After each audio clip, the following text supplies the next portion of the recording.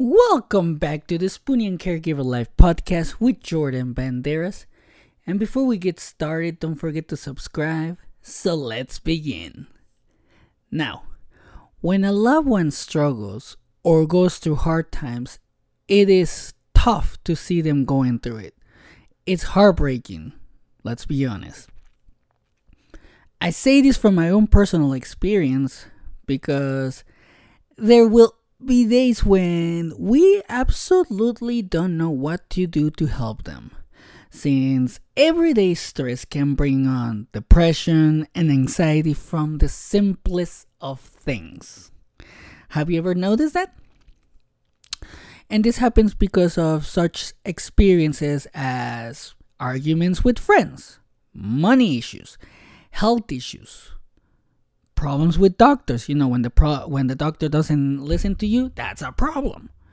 Family, and many more. Now, when you see your spoonie struggling, it's hard not to act like a superhero and try to fix everything for them because you want them to be okay all the time. As a caregiver, we feel that's our job. Have you ever felt like that? I always feel like that. That's why I always try to do everything for my wife. And we also want them to feel taken care of. Because, that's a way to show support that they're taken care of. It's like, hey, I'm supporting you this way.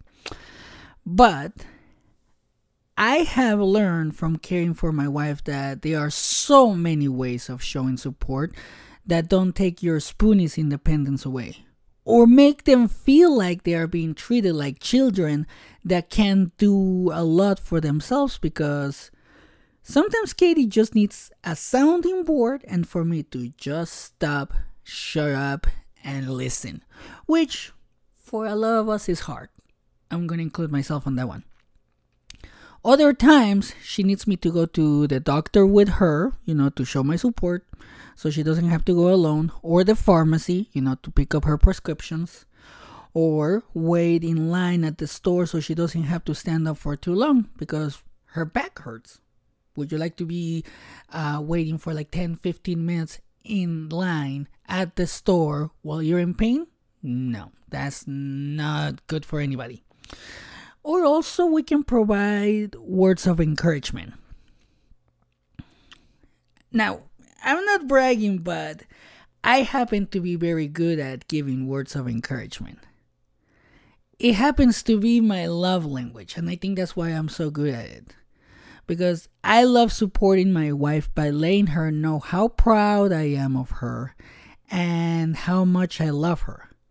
Because she tries so hard, even though her body acts up like an old car that hasn't been started in decades.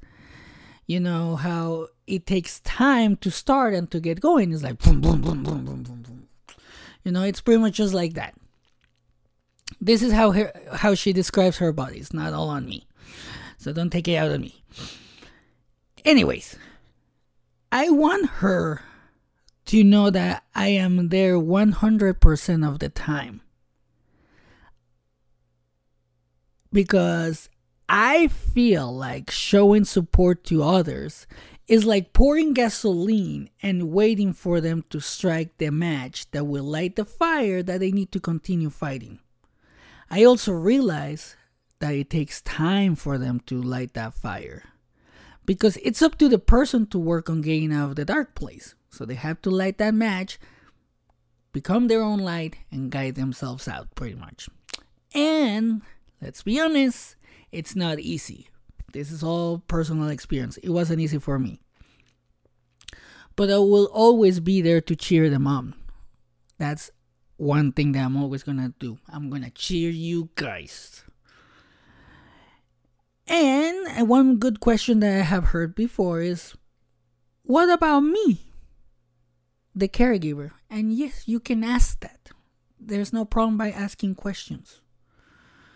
Well, I have found that I need balance in order to make all of this to work.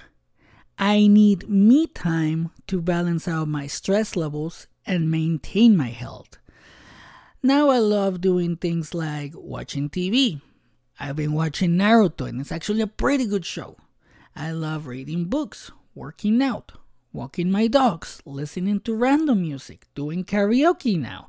We've been doing karaoke. Well, I've been doing karaoke because Katie doesn't like to do it, but I've been doing it. And watching the stock market. I like to learn, so that's why I like to watch the stock market. Now, that's what self-care is, and it's also a way to support yourself if your spoonie can't give you support. You support yourself physically, mentally, you're going to be doing better than a lot of other people. And doing things like doing the things you like is so important because life can be so overwhelming at times. Let's be honest. Now, the other day, I read a quote about a dog. It goes something like this. If you watch a dog's behavior, they are the kings and queens of self-care. They put themselves to bed, listen to their bodies, and do what feels right. After I read that quote, I pay more attention to my dogs, and yes, they do that.